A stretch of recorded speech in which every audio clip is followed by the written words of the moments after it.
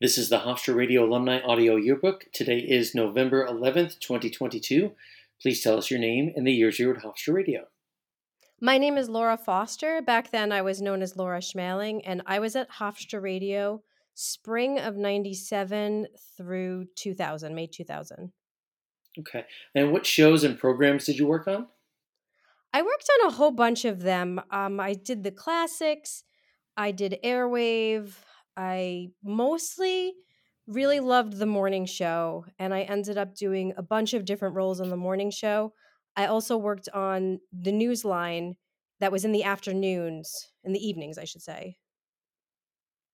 Okay. What titles and positions did you have at the station? I believe my first one was traffic director, but that was so long ago. That was in the beginning. But I Mhm. also was personnel director on the administrative board, and I was community relations director on the executive board my last year. When you mentioned traffic director, you mean in terms of like scheduling public service announcements and Yes. promos and things? Okay. Yes. That's a gateway for a lot of people. You don't know what it is, and someone says, "Here, take this job," and you think, "Okay, great." And you, a lot of people don't know what they're getting into. The personnel director was a lot harder. That was a lot. Trying to organize all the different slots and who was doing what when, and then somebody was away or not coming back. I remember personnel director being very stressful. Okay. We'll talk about that a little bit later on. I think perhaps when you were on the air, did you use your own name? Did you have any nicknames? So I used my own name, but I had a nickname that other people coined to me that they used to use for me, which was Schmegel. Okay. Was I this know something you used on the air? I was called that. I didn't refer to myself that way, but that's how my friends talk to me. That's how they talk to me on the air. They made it up for me and called me that. Give me the nickname one more time. Schmegel. All right. I know it's weird. All right. I'd like to start off with what first brought you to the radio station, and then if you could tie it in, if it makes sense for you. What was the station like when you got there? Do you remember meeting anybody? What did it look like? What did it smell like? What did it sound like? What was going on when you first arrived? So the way I got in was much different than a lot of these other interviews that I've listened to. When I first started as a freshman at Hofstra, I really didn't know what I wanted to do. I had no clue which direction I was going to go into. And I went to one of those fairs where they tell you about all the activities that the university has to offer. And I walked around this fair, and two of them caught my eye. One of them was the equestrian club, because I belonged to a horseback riding club in junior high school and high school. And then I walked past the radio station and started talking to the people in that booth, and I was mesmerized by it. It sounded so interesting to me, and it's nothing I had ever thought of doing or had an interest in. So I put my name down, and my first semester I didn't get a call back. I did get a call back for an interview, but I didn't get into the training class. And Hmm. then the second semester I was there, they said, we couldn't fit you into the first training class, but would you have an interest in coming for the second semester? And I hadn't joined the equestrian club because once I found out how much money it cost to be a part of that, I couldn't do that. So Hmm. I was looking for my niche. I was looking where to fit in at Hofstra. I didn't really have that place to go, that place of belonging, and I said, sure, I'll do it, not even having a clue, to be honest with you, what I was getting into. So that's how it started for me, and it turned into a passion very quickly in college. And I remember going to the studio and watching the people who were on the air and looking through that window and thinking that is awesome, and I can't wait to do this. And I started the training class. Sean Novat was one of the teachers in there, and Heather Cohen, and of course Bruce was there. And I remember Bruce coming in, and I was so intimidated by him. And that first time he walked into the training class and introduced himself, and I thought, wow, this is going to be really tough. And then once you start to get to know him, you're like, oh, he's not tough. He's the best. I mean, he became the only mentor that I ever really consider a mentor, even though I'm no longer in the business. I did exit college in radio, and then I changed careers a few years after that. Um, Going back to those initial meetings, that sort of club fair thing, and then the initial, you did you interview in that fall, and do you remember who maybe you talked to or what that was like? I did interview in the fall. I couldn't tell you specifically everybody that was in there. I know Bruce and Ed were in there, Bruce and Ed Ingalls. I'm sure Michelle Lisi was probably there, and maybe Sean or Heather. I can't now. I don't really know who was there. I Mm. remember talking in that interview, and they were asking me if I was to make my own show, what show would I make? And I was very into showing dogs at the time in college and before that, and I said I would definitely make something with pets and some sort of a pet show. And they were really interested in that, which I never pursued it. But That does I sound interesting. Yeah. yes, and they said we have nothing like that on the air right now on our station, and we would love to see something like that come. It's very different than anything that we had, and I have a feeling that that may be why, because I had no background. It wasn't an interest of mine. A lot of the people say, "Oh, it's something I always wanted to do." It wasn't like that for me.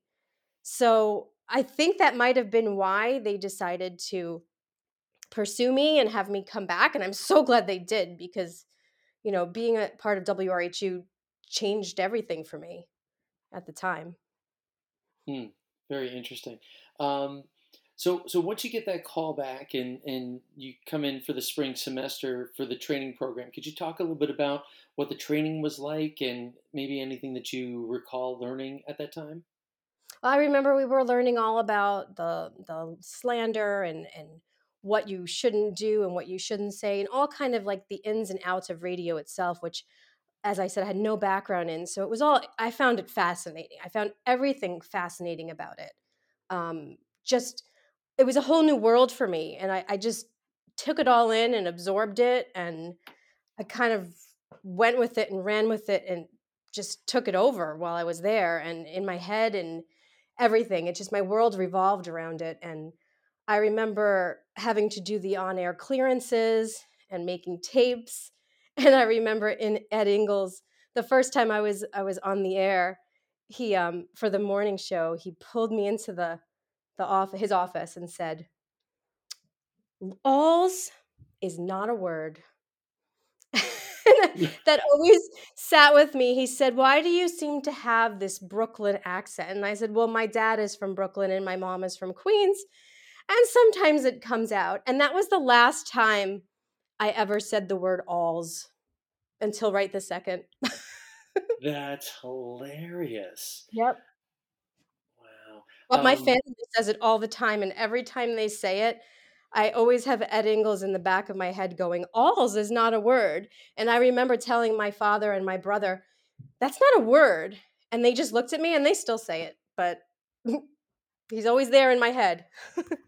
Oh gosh, that's funny. And I'm sure it just came out in a moment of conversation on the air. It wasn't something that you were conscious of, but he picked up on it. Absolutely. And from everything I know about stories about Ed, he always tried to do things in a very positive and educational way. So was there any part of you that was like, "Oh no, I got in trouble," or how that conversation go down? I was a little embarrassed. No, I never thought I got in trouble. I Okay. always thought of it as a learning experience. Everything for me there, I was learning from the ground up. I mean, like I said, I wasn't on a high school station. It wasn't a passion. Everything I was learning. So one of the things I had to learn was how to speak appropriately on the air. And I was more afraid that I sounded maybe not smart or uneducated by speaking that way. And Ed was great. I mean, he really helped me to learn how to improve myself. I never felt that he was talking down to me or anything. It was always positive, always. Hmm. Hmm. Um, do you recall anybody else who was in the class with you, or maybe some of those things that you were learning as you were tracking with more experienced students? I can't remember any of the people who were actually in the class with me. Some of the people I might not even realize that I'm friendly with were actually in my class. But I do remember a lot of the people that were there at the time that were teaching the class became my friends. Like Sean Novat to this day is still a very good friend of mine. And I still talk to Tracy Preston, now Tracy Scott. Danielle DeLillo came after me, but we were friendly. And there were so many people, all the sports people. And I mean, the list just goes on and on. Obviously, Michelle, Ed, and Bruce were a big part of things. Heather Cohen was very active in teaching us, and eventually she actually helped me get my first job out in there. She helped me get my first interview out in the radio world after I graduated. Um, so I mean, there were just so many people. It was my family. Mm, They were my family. That's where I went. That's where I went between classes. That's where I went when I had nowhere else to go in the moment and didn't know what to do. That's where I went. WRHU. mm. So that was one of my next questions coming up is when did you feel like you were comfortable socially at the station, and how did that compare to your first semester where you weren't necessarily in any clubs and finding your way at Hofstra? When did you find that moment when you were okay, I'm here, this is my place, these are my people? So basically, it happened really fast for me. So I graduated from the training class in May of 97. So it was just going into summer semester. And, many of the kids who aren't local go back home for the summer. So I was local. I lived about 7 miles from campus. So I was there all the time in the summer. And it was a small knit of us that lived locally and were there all the time. And I felt like right from the very beginning, um, that was my place and I knew it. And it was so different than my first semester. My first semester, I went to classes and I went home, and I did have a job. So I went to my job, I went to school, and I went home. And I didn't hang out on campus. I never stayed on campus. I just left. So it was a completely different world for me coming in from the summer where there was a lot of people gone and we had to cover slots, so I was around and I would cover slots. I started to get really active on the morning show, and a show that was free format that was called Anarchy was on Sunday nights, Hmm. and sometimes that was hard to fill also. It was late and a lot of people were gone. So pretty much that first summer I did Anarchy with Sean and a bunch of other people, I would say almost weekly. And that was my first show that I went on once I had my on air clearance. Um, One of my friends that I made there, Dan Rakowicz, invited me to come down. He goes, "Oh, you got your on air clearance. Why don't you come down to Anarchy tonight? Sean's going to be there, and one of his friends from high school." So I said, "Great, I'll come on down." So I met I met all these new people, and I met Sean's friend from high school, whose name is Scott Foster. And if you could count what my last name is now, Hmm. Hmm. I met my husband that night. And you know, it just fit right away. Everything just fit right away for me. Wow, that's amazing. Yep. That's very cool. So in the classic sense that there are so many relationships and marriages and so forth that came out of Hofstra Radio. Was it an instant thing, or was it did it take some time to develop your relationship with Scott? Well, I was dating somebody else at the time, not from Ah. Hofstra. And I mean, when and I knew that was going nowhere, and it just took a little while to get out of that. And then once Scott and I started dating, I mean, I knew it was going to be a long relationship. I never knew. I mean, I was 19. I didn't know Right. back then. We were together for a while before we got married because we were so young. But I knew it was going to be a long relationship even back then. Was Scott at the radio station, or he was just Sean's friend? He was Sean's friend that was visiting. He just got home from college. He was up at Albany, and him and Sean were going to hang out. And Sean said to him, "Why don't you come down to the station? We've got Anarchy going on because you were allowed to have guests a certain amount of times." And I didn't find out until later. It was supposed to be once every 6 weeks, but let's just say Scott was there every week that summer, and that's how we started a relationship, was on Anarchy at WRHU. So Sean Wow. went to high school with him, And then I went to college with Sean, and we became friends. And that's, you know, Sean was a groomsman in my wedding. Wow. Wow. So all these little moments add up to such big changes in directions in your life. And that's Absolutely. how interesting that is. So aside from that, like aside from that big moment, how did you feel about getting on the air the first time? Were you nervous? Were you excited? What were you expecting? I was very nervous because I had never been on the air before, and now I was in a place where I wasn't even by myself to figure things out myself. I was with other people, and it's different when you're on the air by yourself and you're just managing what you're doing and front announcing and back announcing. But now I have to interact and be a part of a conversation, which in some ways is much harder because you're more on you're on the fly. You're not scripted. You're running off what you're thinking and off other people. So no, it was very stressful, but it seemed for me right from the beginning to just flow.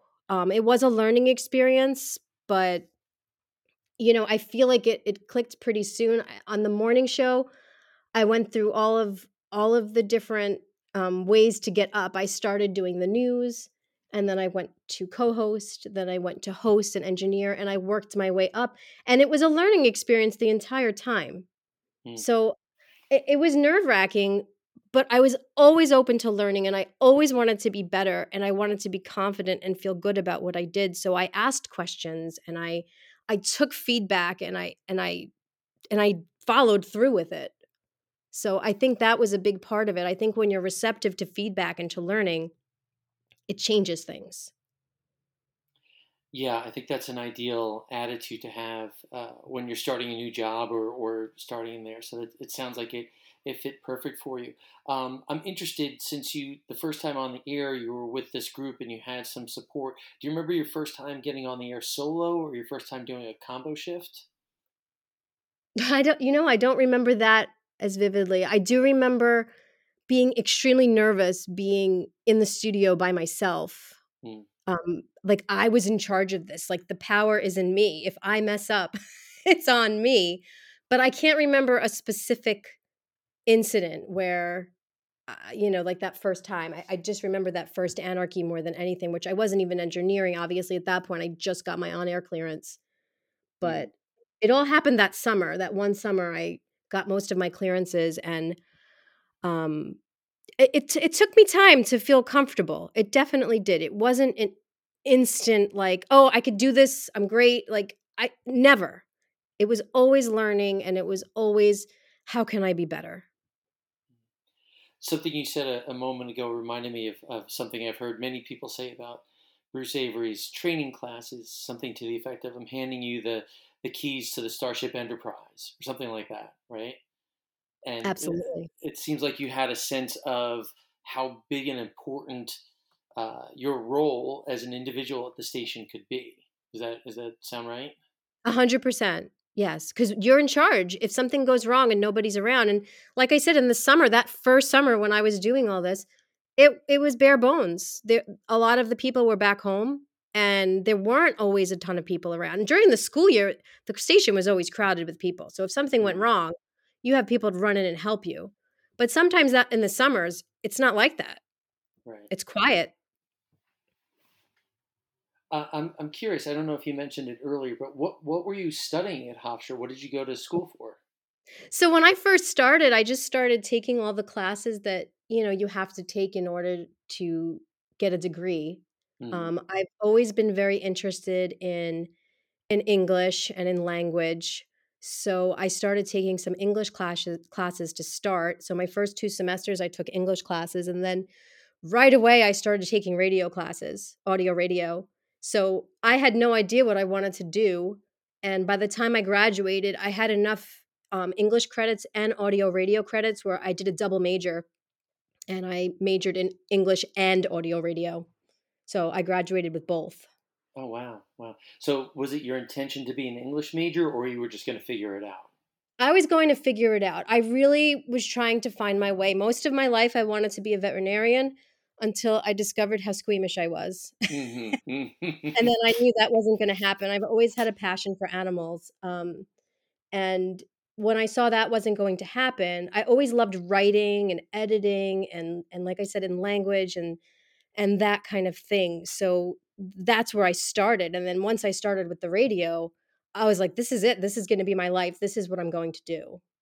And how did It's your not, family react to that? How did that you were getting so involved in radio? What did they think of it? they were so happy that I found my niche. My parents have always been incredibly supportive of me, and they know that whenever I get a passion for something, I just do it and I follow through with it. And they saw that was my passion and they supported it 100%. The only thing that there was one time on the morning show, I remember I was talking about my curfew, and my mom was very angry about that. And she told me, "Why are you talking about our personal business on the radio?" And besides that, though, my parents were 100%, you follow your passion. My dad has always been, when I was a kid, do what you love. Make sure whatever you do, you love it. Oh, that's So, fantastic. yeah, That's great. So I'm you very get lucky. through this spring semester, and then you do the summer where you're there all the time, and you're helping out, and you become immediately involved. So I guess your second year, your sophomore year, is that when you became traffic director? Is that you made a conscious decision to be really involved? It's all kind of a blur. I think I only did that for a few months. I don't even know if it was my whole year. I feel like something happened and I had to just take it over for somebody for a short time. Mm, And then the first job I had for the full year was the personnel director. So the dates and the times are kind of a blur to me, to be honest. mm, mm. I guess with the personal director, I'm not entirely familiar with. It's not just the staffing, but your responsibility would have been to make sure that people were scheduled for particular shifts, that there was an engineer, or there are conflicts with events or sports broadcasts. Is that right? So the personnel director was required to make sure every slot was covered. Mm, So to make sure there was no time that there was a slot uncovered, and the summers were particularly hard with that. And there were sure. times where I didn't have a slot covered, and I would freak out. And a lot of the times I would just go do it because I didn't want to leave it empty. Because the idea of dead air under my watch killed me. Hmm. So I did what I could, or I scrambled. I asked for help. I begged. I pleaded, and it always worked out. But it was a very stressful position. It really taught me that position. I guess that was my first position in real life, like, wow, this is life. This is how it is, like, to manage something this big. It was hard. And you've got to know all the staff. You have to know all the shows. You have to know all the producers and managers. And here you were a year before or so, you weren't even thinking about radio, That's right. and now you're so involved. It must have felt pretty empowering, I imagine. It was amazing. It was the whole experience for me. It really changed my life. I mean, I hate to be so cliche, but it changed my life. It changed my direction, and it changed everything for me. It really did.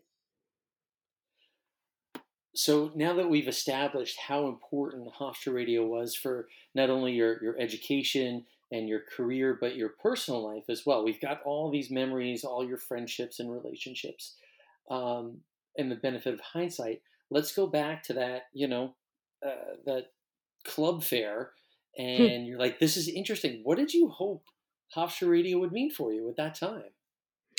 I honestly was just trying to find my place, and I wanted a place. And I was somebody in high school who was very active in different clubs, and I had that, and I hadn't found that yet. And I mean, to be honest, I was with this guy that I really, it wasn't working out, and Mm, it was a frustrating time for me. And I didn't have a lot of friends yet at the school, so I guess I was just trying to find my way, which I can't believe the way that it found me. I mean, hmm. it led me on the most amazing path that I could have ever imagined, way more than I ever could have imagined. Oh, that's fantastic, Laura. That's oh, thank you so much for sharing your stories. I've had such a good time listening, and I feel like we're just scratching the surface. I feel like there's so many more stories. Tons. Oh, I can go on and on. I don't know if you've heard EB Beeper stories, but wow, I could keep going. That sounds like a teaser for the next episode. Tune in next time to hear about pagers and beepers. Right? Some of these people don't even probably know what that is at this point. No. Well, this was so much fun. Thank you for taking the time. I really enjoyed it. Oh, I did too. Thank you so much for the opportunity and for making this. It's very special.